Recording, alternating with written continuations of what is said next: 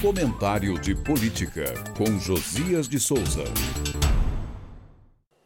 O Supremo Tribunal Federal aprovou em julgamento concluído nesta quinta-feira uma tese que irá nortear decisões do Judiciário sobre o exercício da liberdade de imprensa no país.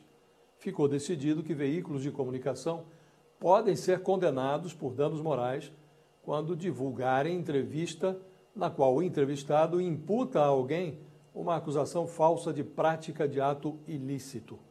O caso que deu origem à decisão do Supremo envolve uma disputa entre a família do ex-deputado Ricardo Zaratini Filho, morto em 2017, e o Diário de Pernambuco.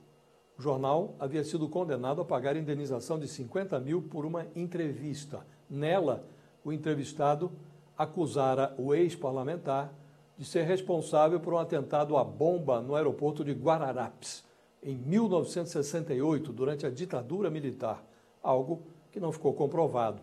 O Supremo já havia confirmado a condenação do jornal, mas faltava definir os parâmetros a serem aplicados pelo Judiciário no julgamento de casos similares. Prevaleceu, por maioria de votos, a tese do ministro Alexandre de Moraes. Para ele, a liberdade de imprensa não é um direito absoluto, deve ser exercido com responsabilidade.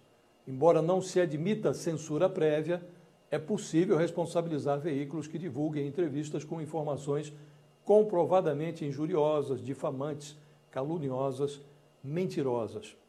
A decisão consagra outros direitos também previstos na Constituição: os direitos à honra, à intimidade, vida privada e à própria imagem dos acusados. No instante em que a sociedade exige das plataformas digitais responsabilidade pelo conteúdo das informações que divulgam, a decisão do Supremo faz nexo. É dever da imprensa profissional ouvir o outro lado e verificar a veracidade dos fatos e das acusações. Há, entretanto, desafios que transbordam a decisão do Supremo. Por exemplo, nas entrevistas ao vivo, a instantaneidade impede a verificação imediata dos fatos. Cabe, nesses casos, buscar o contraditório com a rapidez necessária, como convém ao bom jornalismo.